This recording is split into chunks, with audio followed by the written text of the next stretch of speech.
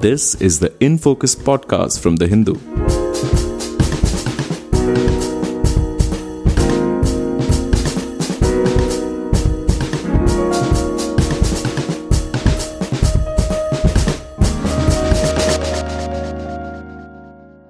Welcome to the In Focus podcast. My name is Jayant Sriram and I'm your host for today. In this episode, we're discussing fire safety rules in public buildings, including hospitals. Over the past few weeks, there have been deadly fires in hospital buildings, including those treating COVID-19 patients, compounding what is already a severe crisis that the country is facing. The most recent incident was today, May 1st, when 18 COVID-19 patients died as a fire broke out in a hospital in Bharuch in Gujarat. A spate of recent hospital fires have also been reported from Maharashtra, at Virar, a suburb of Mumbai, and Mumbra near Thane, and earlier in the year also at Nagpur. Fires breaking out in buildings, big and small across India, is not a new phenomenon.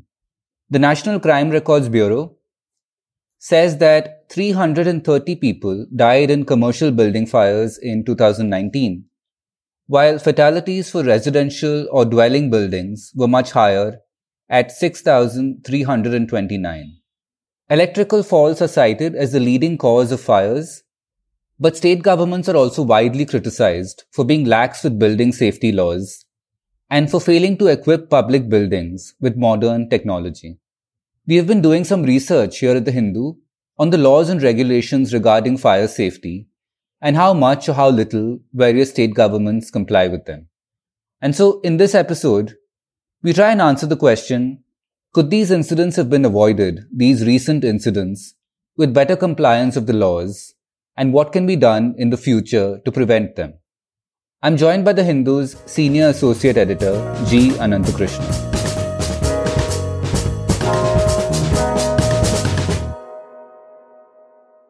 Sir, welcome to the podcast. Thank you for joining us today.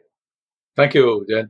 Over the past month, there have been several tragic fires. The most recent report today is that 18 people have died in Bharuch in Gujarat in a hospital fire. Once again, the majority being COVID-19 patients. The big question, I guess, is could these recent incidents in hospitals have been avoided? Are there existing laws to kind of deal with, fire safety measures and compliance? So, Jayant, it's been a very difficult season. So, ever since we got COVID, we've been having a spate of fires. It's not that fires are entirely new or, post-COVID phenomenon that is from 2020. They have been around, even in the past. And they happen not just in hospitals, but also in other public buildings. And but then hospitals are a particular and peculiar category because a hospital is a place where you have a patient who is often immobilized, and many of the fires are in ICUs. So the patients there are simply not in a position to even respond to an emergency like that. So they have to be evacuated. So a hospital is a very peculiar case. And therefore, we do have to look at, all the possible ways of avoiding a hospital fire. At the same time, we have to realize that the hospital also has higher risks because of the kind of equipment that they operate and the environment, which I'll be glad to explain a bit later. So you're right that today we have had this distressing fire in Bharuch, where at the moment I think 18 people have died, and then there's been a spate of fires in Maharashtra, a state which is particularly hit over the past year and more recently this year. So you have had fires in Virar, Mumbai, and in Mumbra near Thane, where a total of 19 people have died. So basically, many of these hospitals have been caring for COVID-19 patients. There have been fires last year in other parts like Andhra Pradesh, for instance, impromptu facilities for COVID patients and so on. So you asked whether we can actually engineer using regulations safety into hospitals. The answer to that would be yes. Theoretically, we can bring in use regulation to use materials which are fire resistant and design hospitals in a manner in which even if there is a fire, it can be controlled and the patients can be evacuated without any serious sort of loss, either to life or injuries and so on. But we can go into it in detail. What tools we have are the National Building Code, which stipulates the kind of buildings that exist, ranging from the residential to the hazardous, and the hospitals come in between as institutional buildings. And what kind of safety measures need to be introduced is what the National Building Code stipulates. Now, whether the code is accepted uniformly by all the states, that's an open question, because many of the states, they do say that they want to have the code, but in practice, it is not, a compulsion on somebody who's putting up a structure to meet the letter and spirit of the code. So I think that's one part, the regulation part of why these fires happen. But there is also, some literature which, researchers have pointed out, saying that a hospital environment is more vulnerable simply because it also has more of oxygen, for instance, used in the ICU. So it builds an environment in which fire is a big risk. So we can explain some of these things later. So broadly, yes, regulation can help, and hospitals are at a higher risk. Therefore, state governments have to focus on using regulation to reduce the risk of fire. Right. So just to kind of go back to a couple of things, you mentioned the National Building Code, and you also mentioned that compliance has been an issue because not all state governments kind of enforce it, or there's also an acceptance issue, I think. So, how old is this code? I mean, do we have any information on when it was introduced? Under which kind of, ministry or directorate does this come under? So the National Building Code has provisions from the Bureau of Indian Standards, and it has a very exhaustive list of norms, both in terms of design as well as materials. So Part 4 of the code, it actually you asked about the vintage. So we have the code from 2005, and it's been updated. There's Right. an update in 2016. So the thing is that Part 4 of the code deals with fire and life safety. Now, the specifications are contained in this particular part of the code on how to reduce the threat of destructive fires. Now, if you look at the buildings themselves as they are classified, there are residential buildings, educational buildings, institutional buildings. Then buildings like cinemas and auditoria, which are classified as assembly, then business, mercantile, industrial, storage, and hazardous. So for each of these things, there are requirements which differ from others. Obviously, something which is residential, may not be the same as which is storage and hazardous.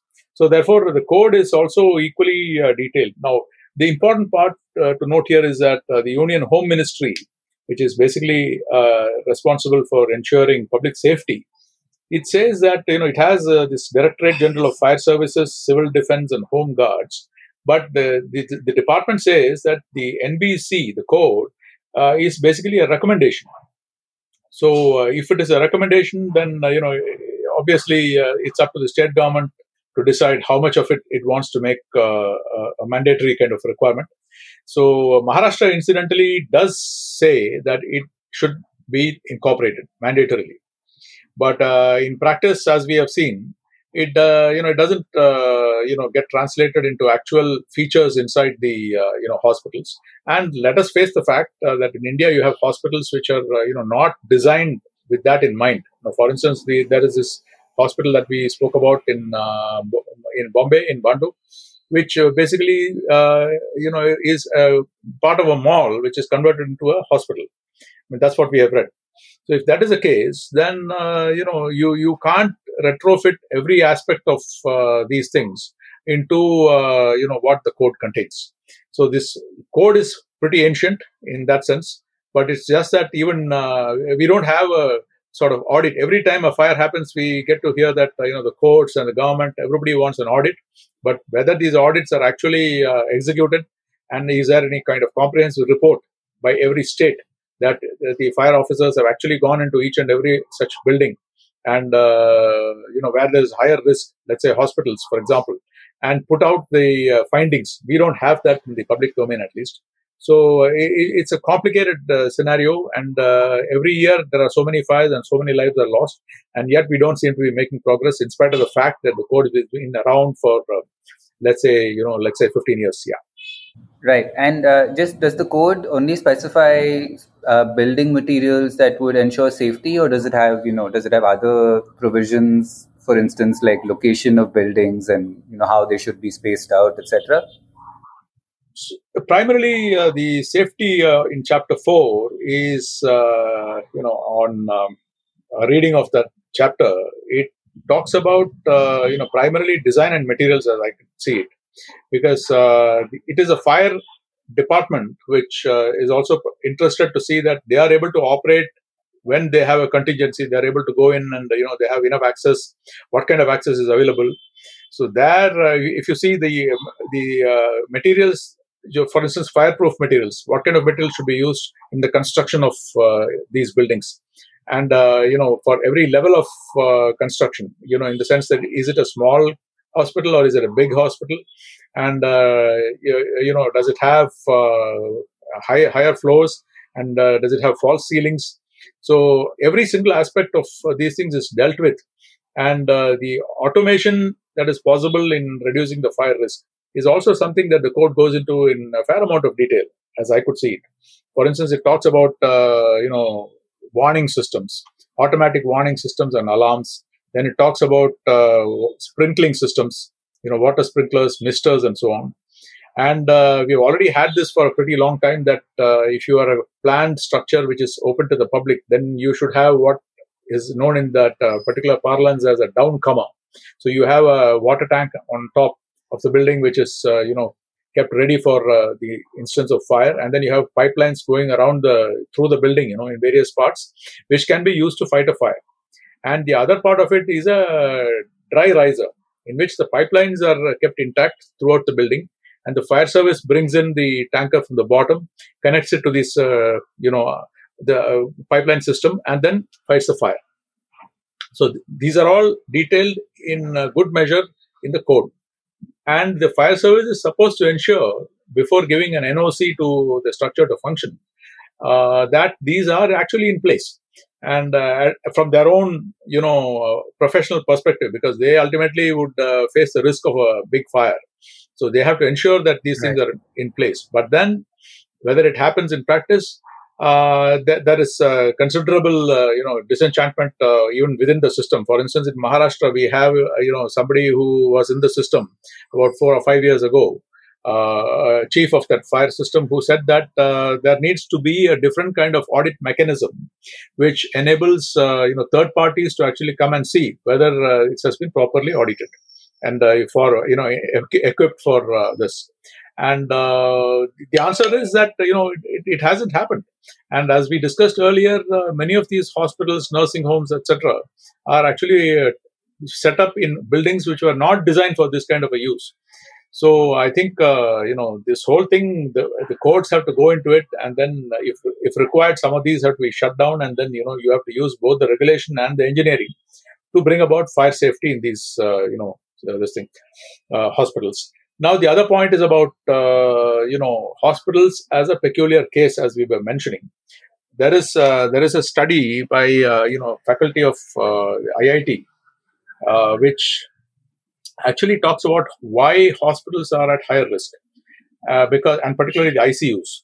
What they have found is that the oxygen suffusion levels in ICUs is fairly high. And it takes very little, sort of provocation for that to turn into a blaze.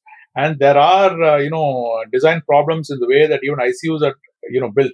That electrical equipment which are used for the functioning of, very different equipment like air conditioners, like oxygen concentrators, things like that, which the switching systems are also located within the same room. So basically, that's a fire hazard. And according to this piece of research, which is actually published in a journal, they say that this is one of the reasons why ICU fires are fairly common. And I would imagine that anybody who's interested in tackling hospital fires should actually go into this aspect go into the research, look at all the detailed recommendations that they have made.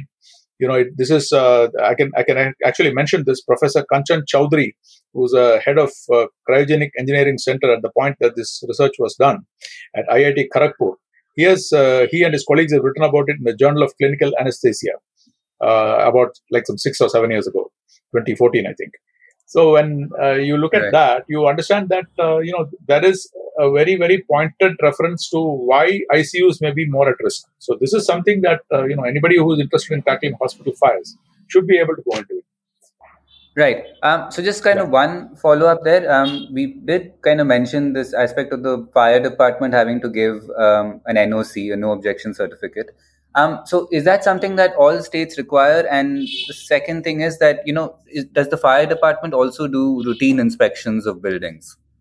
Yeah. So most of the states, I think I would imagine every state requires an NOC for a building to function. Now, I looked at, for my own understanding, I looked at the NOCs, which some states like Kerala, for instance, or Tamil Nadu, they give. And I look at these NOCs. What I found is that they have, like Kerala has a very detailed kind of requirement that any building promoter has to submit and the architect has to certify. Now, there they mention various aspects of the building, including the approach and then the kind of space around and, the materials used, etc., from their own perspective of firefighting. And, they say that any firefighting system that you put in there should meet Indian standards, by which they mean Bureau of Indian Standards. So, which is welcome. But I could not locate in that form, which the government uses, the fire service, any reference to meeting the provisions of the National Building Code, that the structure should meet the recommendations of the National Building Code. So probably this is felt to be too, sort of rigorous. And actually we have seen in Maharashtra, I have come across this literature, which says that some of the other buildings, not hospitals, but some of the others which are, sort of medium industry kind of buildings, they have appealed to the government that it is too rigorous to have to meet, the stipulations of, fire protection. So could you sort of relax those? And the government actually has considered that favorably. It is there in the public domain, that information. So basically, governments are, when it comes to fire, which is an absolute hazard, the governments sometimes cut corners. And in the case of hospitals, what we find is that there are thousands and thousands of hospitals in every state, and the fire service is not inclined or in a position to actually do its own inspection of these facilities every year. They just don't have the manpower and certify it.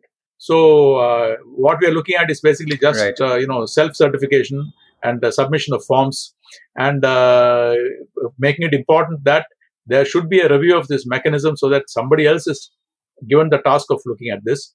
So basically, this is what we see in terms of the fire service approach to this. They are the people to handle it, but they are unable to do that because of their manpower constraints. And the fact that the law itself does not require a very high standard to be met in order for the NOC to be given. Right. No, that is a very worrying situation that you've outlined. So just one final question. Anytime we have a situation like this, by which I mean we have codes or standards that are recommendatory or they're not followed in some cases. There are two ways in which we kind of get to hear about it, in public discourse. One would be if it comes up in Parliament, as I'm sure this issue has. And the second is if a High Court or a Supreme Court has kind of directed any kind of review about this. So have either of those two situations happened? I think from whatever I have seen in recent times, more than parliamentary review or legislative approaches, it is the courts which every time have reacted to a fire and said that there should be a fresh audit, which is very welcome. I mean, it's a direction that the fire service has to comply with.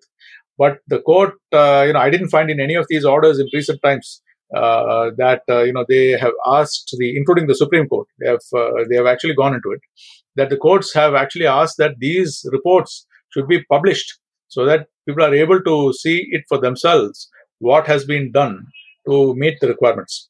So that I did not come across. I mean, if it's there in the order, that would be welcome, but it's not evident and nobody has spoken about that. But I'd also like to bring in another possibility here that might improve the situation, which is a change in the law. For instance, if fire NOC is being given, they might as well ask the promoter of that building to take out insurance, a liability insurance, particularly if it's a public building. So if they do that, the advantage would be that the insurer would then require the person who is promoting to ensure that there are standard firefighting systems in place, there are alarms in place because of the risk involved and his own, sort of commitment to meet that risk. So I think that is, it's a sure way of ensuring that there is a third-party oversight into this whole thing. And I think the sooner that gets done, the better, because we haven't come across, documentation, even visible documentation. When you go to a government office, let's say when you go to a bank or when you go to any other government office, you don't come across certifications there which say that we meet certain norms of fire safety, and there should be obvious labeling and directions which point out that actually there are systems in place here, for fire evacuation and so on. So these have to be institutionalized. So I think this is a ongoing challenge, and every year we have come across many of these deadly fires. The sooner that we in the media, as well as civil society and the judiciary, focus on actually coming up with identifiable, discrete firefighting measures that are made public at the premises itself and documented for each of these public buildings, then that would be the kind of long-term solution to this problem. It would help people assess whether a building is safe or not, and then later on there can be a fixing of accountability about whether the people who actually inspected it did so sincerely and met their public liability. So I would imagine that would be a way to go. We'll wrap up this conversation here for now. You have an article about this which will come out in the paper tomorrow. We will add a link to this. We will add a link to that article with this podcast later. And also, this is an issue that deserves a lot of attention to detail. And along with this podcast, we'll also try and add some reading material for our listeners who are interested in following up on some of the points that we've made today. Thank you so much, sir, for joining us on the podcast today and for making time. Thank you for having me. In Focus will be back soon with analysis of the biggest news issues. In the meantime, you can find our podcast on Spotify, Apple Podcasts, Stitcher, and other platforms. Just search for In Focus by The Hindu. We'll see you soon.